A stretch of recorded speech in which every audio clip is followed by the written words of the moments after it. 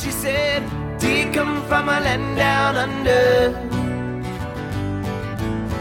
where women glow and men plunder?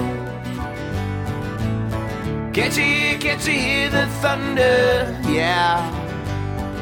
You better run, you better take cover. Yeah. You better run, you better take cover.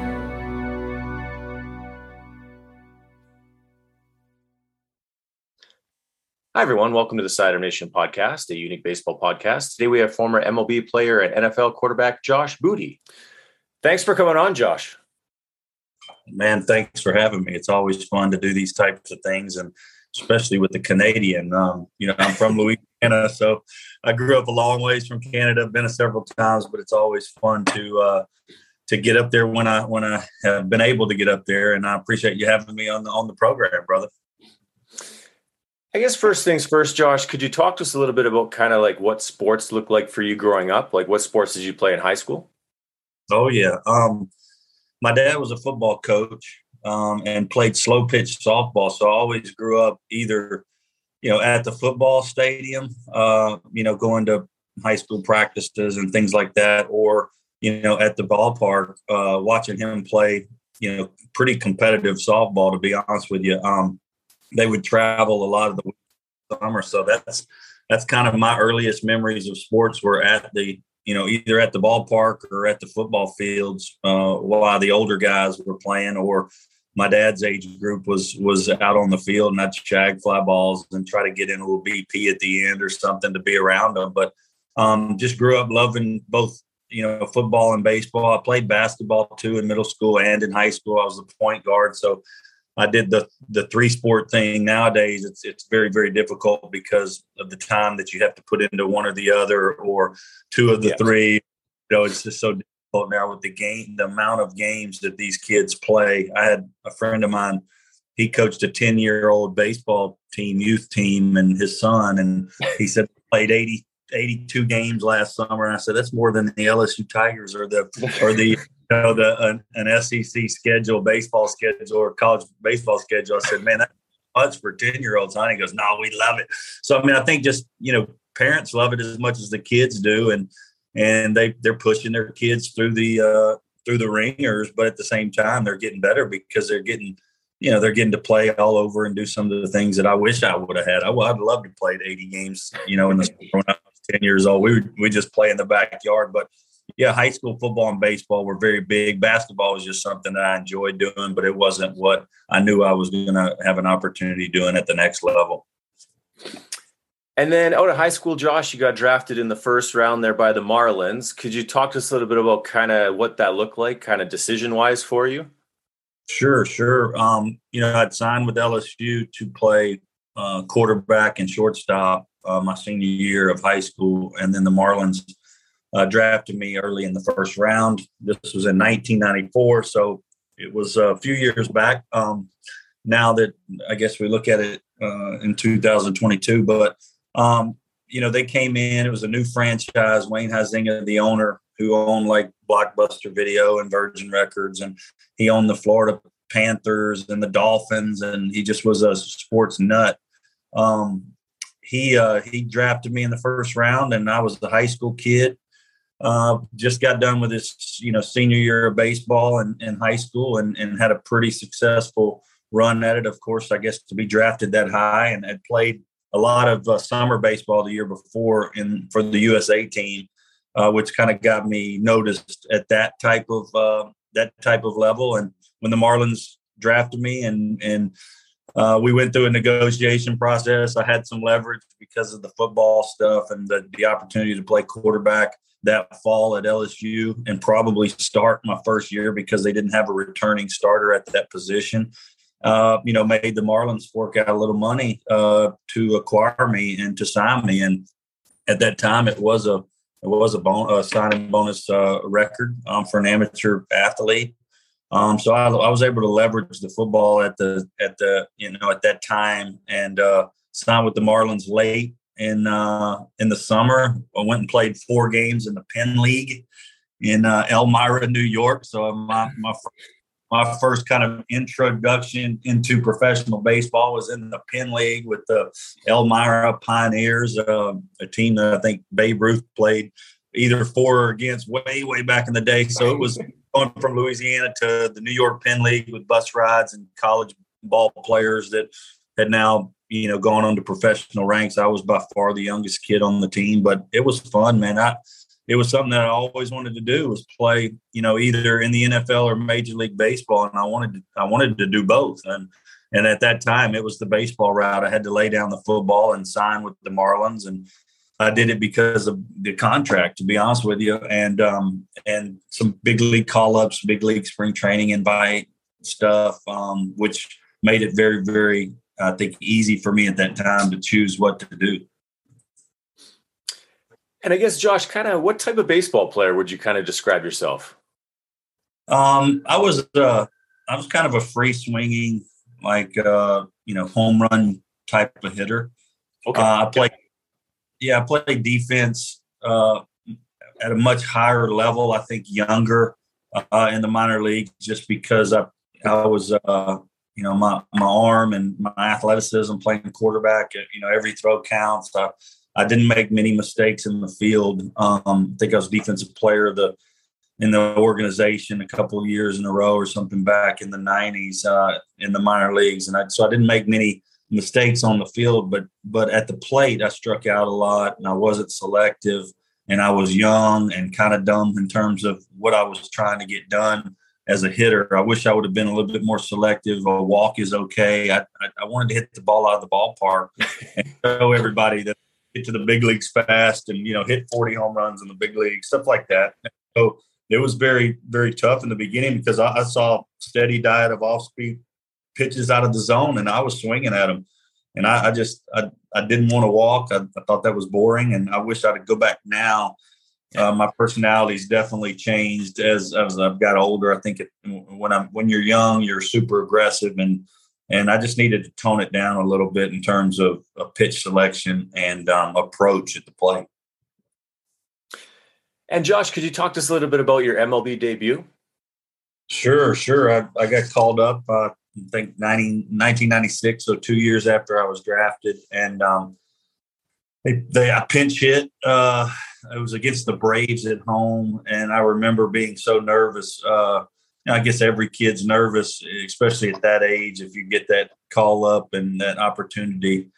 And I had not hit for several weeks because I had gone from the minor leagues to a call up and was on the bench. So I was sitting there on the bench. I was kind of cold, and I remember them saying, "Hey, Booty, you're going to get in that bat for the pitcher, pinch hit for the pitcher, whatever." And we're in the 8th or 9th inning, and there's a guy named I think it was Brad Klontz that was pitching for the Braves at the time, kind of a sidewinding righty, and I got in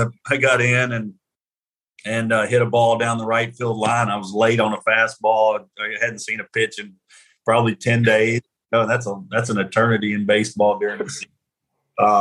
And just hit a ball right down the right field line. And I think I tripped around in first a little bit. And I thought about going to second. I'm like, no, I can't. I shouldn't do that. I'd get thrown out by 10 feet. So anyways, a single in my first at bat. And I was, of course, happy with the outcome. But, it wasn't anything special other than a hit to right field because I was a little late on a fastball.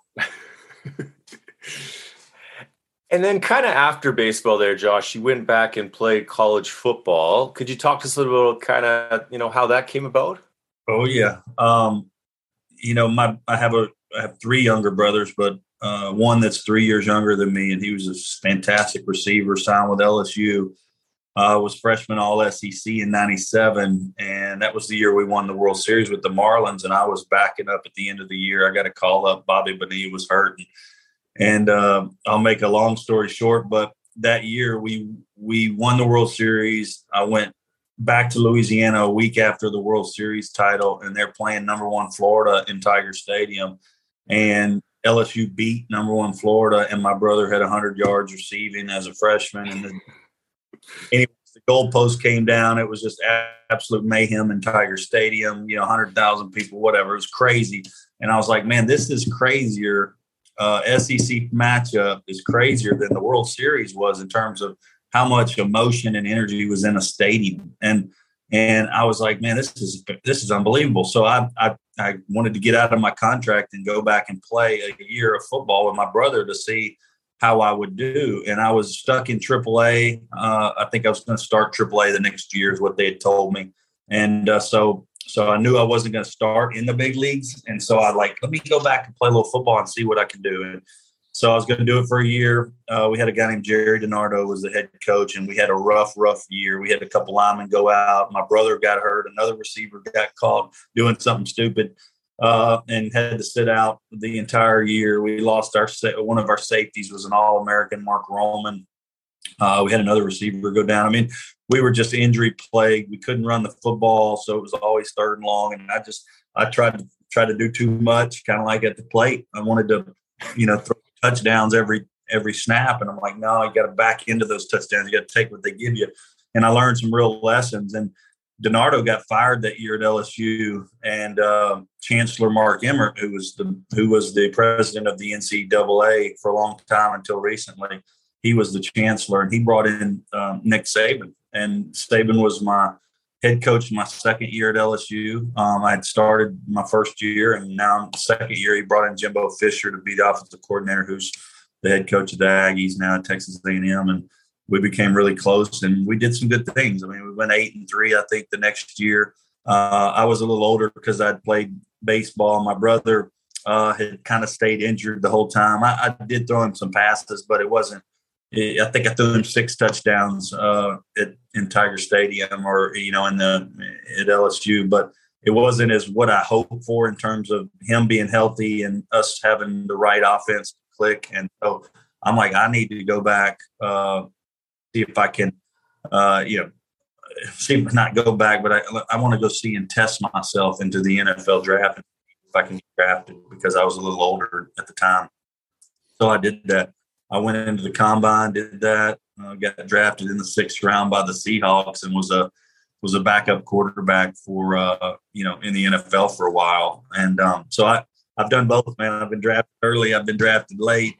I've been to college, played football. I've been through the minor leagues. I've kind of done a little bit of everything, man. And it's totally fun. I can tell you a lot about the NFL too, and all kinds of things. But it was quite kind of a ride in 2 sports, and maybe if I'd have just played one, I would have done, played one a lot longer. But my goal was to try to play both and to play at the highest level, and I reached the highest level. But I'd love to still be playing. Brady's playing. Why can't I still be playing? Well, and I was going to ask Josh, I kind of saw you were over in Europe earlier this year. Yeah. I last October, I was in a game, USA team. We went over and played kind of an exhibition game against the European All-Stars, the European Football League All-Stars, and Gotcha. It's the NFL Europe. Barcelona, Amsterdam, all those teams. Anyways, it was kind of funny how it happened. The offensive coordinator of the Team USA is a good friend of mine. He called me looking for a quarterback, and I said, "Man, you're talking to him." He's like, you're 46 years old. I'm like, "Yeah, you're talking to him." He goes, "Would you really play?" And I'm like, he goes, "There's no one older than 24 on the whole team." I'm like, "Yeah, I'll play." And so I went over there and played, and I was doing fine. But at the same time, we didn't have a great offensive line, and I got sacked in the first quarter.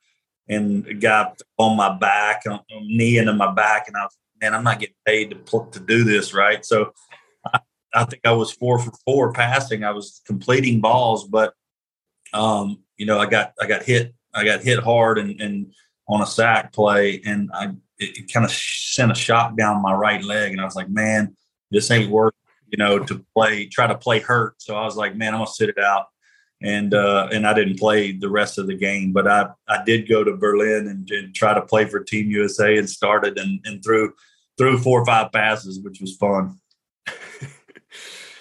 And then also, Josh, you won the competition, the next Knuckler. Yep. How was that experience? And you ended up, going to spring training with the Diamondbacks?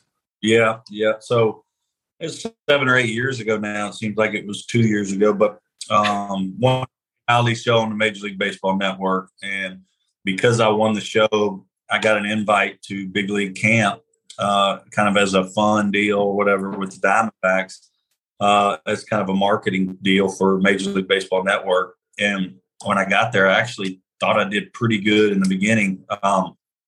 They kept me around the entire spring training, which was crazy. I thought I might only be there a week and pitch once, but I pitched in 3 spring training games. I think I had 5 strikeouts, throwing a knuckleball against big league hitters. I mean, it was crazy stuff. In the show, there's just a bunch of former football players competing to kind of like the Big Break on the Golf Channel. It was a reality competition show, and I won it. Of course, I'd played baseball before, so I was a little ahead of all the football guys in terms of just, being a baseball guy and throwing a knuckler and all that stuff. They taught us how to throw a knuckleball, and it was a reality show competition. But so I won that and went to spring training. But it was super fun being in Arizona. I had only been to spring training in Florida with the Marlins, so it was something new to be in Arizona, and I love Arizona. Spring training there in that state is awesome, and I had a lot of fun. Kirk Gibson was the manager of the team, and there were some awesome guys, Dusty Baker, Steve Sachs, and Mark Grace. A lot of good dudes that I had played against or watched growing up too were a part of that organization at the time. So it was super fun to go through that month and pitch in the big league spring training games. Did you pick up on the knuckler pretty quick, or did it take a little bit? Or it took me about a week, I think. Okay. I had stuff and Tim Wakefield teaching me how to throw it, so that helps. I had the best guys in the world teaching me how to throw it, and I threw it a little different than they did. My fingernails were actually in the laces. Their fingernails are on the leather, on the white part of the baseball. So I threw it a little different, but I could take the spin off, and it was moving. And I threw in exhibitions.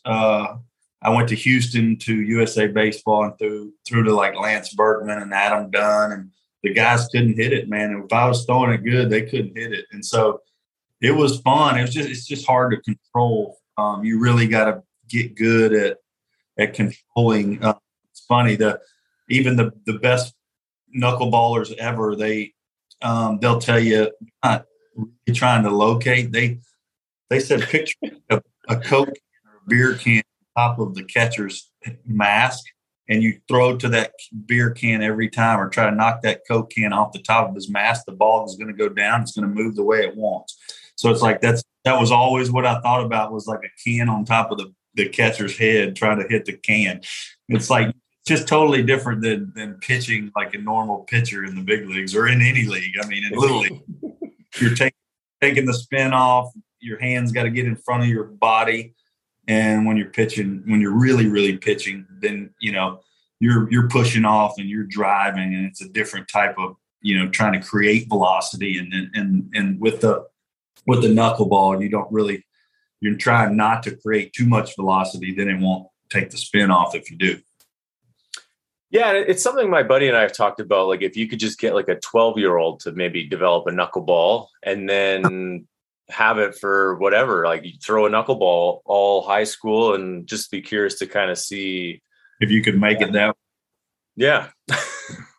You still have a little something extra, whether it's a breaking ball or a fastball. Yeah, absolutely. Yeah. You got to work it. But baseball, it's hard to sell out to the knuckleball at an early age. It'd be hard. I have twin boys, and one of them actually throws a knuckleball, and he's thrown it in high school games, but he doesn't throw. That's not his main pitch. It's just like one of his 4, and he never really throws it. So I'm like, it would be hard to sell out, only if you don't have a good fastball, or you top out at like 85. That's when I would maybe try it, because if you're topping out at 85, you're not going to make the big leagues. No. Yeah, unless you're maybe like a sidearm submarine pitcher, you can get away with maybe like that less velo, right? But it's kind of that same thing, like that dropping down with kind of slash knuckleball. They're kind of distant cousins, I guess. Hey, yeah, they are. I was throwing to Gary Sheffield one day in Tampa knuckleballs, and And I started throwing them kind of sidewinding, like you said, like submarine, like Brett Saberhagen. And the ball moved like crazy, but it moves up instead of down. And so, it would confuse you. But if you threw it all the time like that, the ball goes up into the hitter's zone, and that's where you get crushed. So I had it moving sideways, but you couldn't throw like that. You couldn't throw every pitch like that because the ball kind of stays up. It doesn't go back down. It's weird. I fiddled with it. And you touched on a little bit earlier there, Josh, kind of faced Brad Klontz there. I mean, obviously, being Sidearm Nation, like, do you remember facing many sidearm pitchers and maybe any advice, kind of what you were looking for as a hitter? Oh, man. The best like 3/4 dude I've ever seen in my life was Kevin Brown. He played with Lamar, of course, the Yankees, all over the place, but he had such a bulldog mentality and do that hard sinker, sinker slider kind of guy, with a fastball that, in the upper 90s or 95 to 97. I mean, dude's so good. And he's 6'4", 6'5", just chiseled, just a great, great player. But I remember facing him, and, I remember we would put those pads on our thumbs that you can wear, because if you get jammed, it rattles the bone right below your thumb and can give you like a bad bone bruise when you get jammed. And you play so many games with that wood bat, you get jammed a lot, especially by pitchers with those sinkers. And so I remember those pads were the first thing I thought about when you said sidearm is, dude, I'm gonna wear these puss pads because not want to get jammed on a sinker at 97 miles an hour, and they break bats. And I think that's one of the things that you have to do is you got to lay off the ball that starts inside, because it's really going to come in. And that's one of the things that you have to do as a hitter is like pick something out over the middle of the plate, because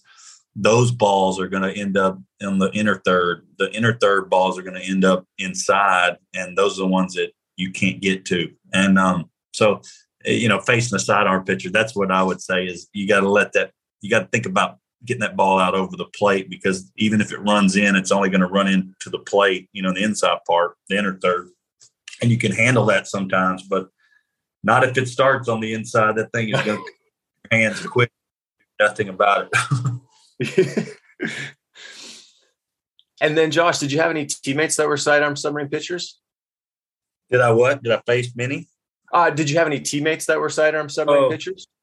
I'm trying to think. We had a guy in Double-A, Jacobson. Was an awesome little sidearm guy. He was a big boy too. I'm trying to think of some real sidearm guys that not really, not that I played, not that I really remember. I'm sure there were some, but not that I really remember. It's I played golf last week with 2 weeks ago with El Duque, with Levon and El Duque Hernandez. And El Duque, when he pitched for the Yankees, he'd have a couple of arm angles, and we were talking a little bit about that. He felt comfortable kind of throwing it from anywhere, kind of like Kevin Brown. He'd go up high, side, more to the side, 3/4. He could do whatever, make it do whatever. But I never really had a guy that I remember on my team that was a super sidearm guy that just got people out like crazy, and I don't remember that. And then just kind of curious there, Josh, like kind of from a quarterback standpoint, you see kind of Pat Mahomes kind of throwing sidearm, and kind of how important is it to kind of mix up your arm slot from a quarterback standpoint, or does it happen much? Well, it's just to get you don't want to get in the habit of doing that. I think it's just athletic ability taking over when there's someone in your face, or you've got to throw around a defender or defensive lineman, or somebody blitzing. It's like getting it out. It's such an athletic move for a quarterback to do. You just don't want your quarterback doing that all the time, throwing curl routes like that are open, or, any other routes, swing routes or something like that. You don't want him to get lazy with his feet and go sidearm. I think it's just to for Mahomes, it's like I got the athletic ability. I can do it if I need to do it. And then all these younger kids think that they're Patrick Mahomes when they're not. But I do think that it's something in his repertoire that is super, super. He's got kind of a blessing on him, dude, because God bless him with an awesome arm with athleticism, and he's fearless. You know, he can stick in there for a long time and then flick it sidearm, 20 yards in the back of the end zone. It's just amazing. But he's really doing that to get it, to get it out and to not have it batted down a lot of times. And, it gives him completions, and he can do it. There's not many that can do it, though. And then, Josh, it's just time for our ninth inning call to the bullpen. So just going to be some random questions just to learn a little bit more about you. Okay. Favorite NHL team? Tampa Bay Lightning. The arena is named after a family that's very close to my family. Amelie, okay. the oil arena. So I root for I root for Tampa. Favorite travel destination? Ooh, Mexico. I mean, I like other places. I love Mexican food. I love tequila. I love sun, beach, stuff like that. So I just like that vibe.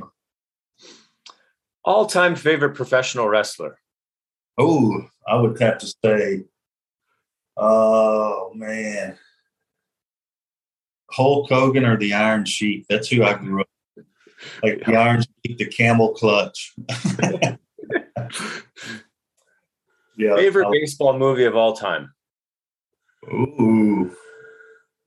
As a kid, it was Tiger Town. As an adult, it was Robert Redford and The Natural. I loved it. It kind of had everything. It wasn't just baseball. It kind of had everything in it. And I love that about it. And Josh, if you could golf or have dinner with any three people, dead or alive, who would you like to go with? I would say Tiger. Yeah. I'd say I'm a Christian guy. Billy Graham. And probably my brother, my youngest brother, is my best buddy. So I'd want to take him with me. Would you prefer it to be golf or dinner? Golf. I guess with Tiger, you're going to have to go golfing probably. Hey? I got to golf. If I can golf with Tiger, I'd rather do that than dinner. Any particular course?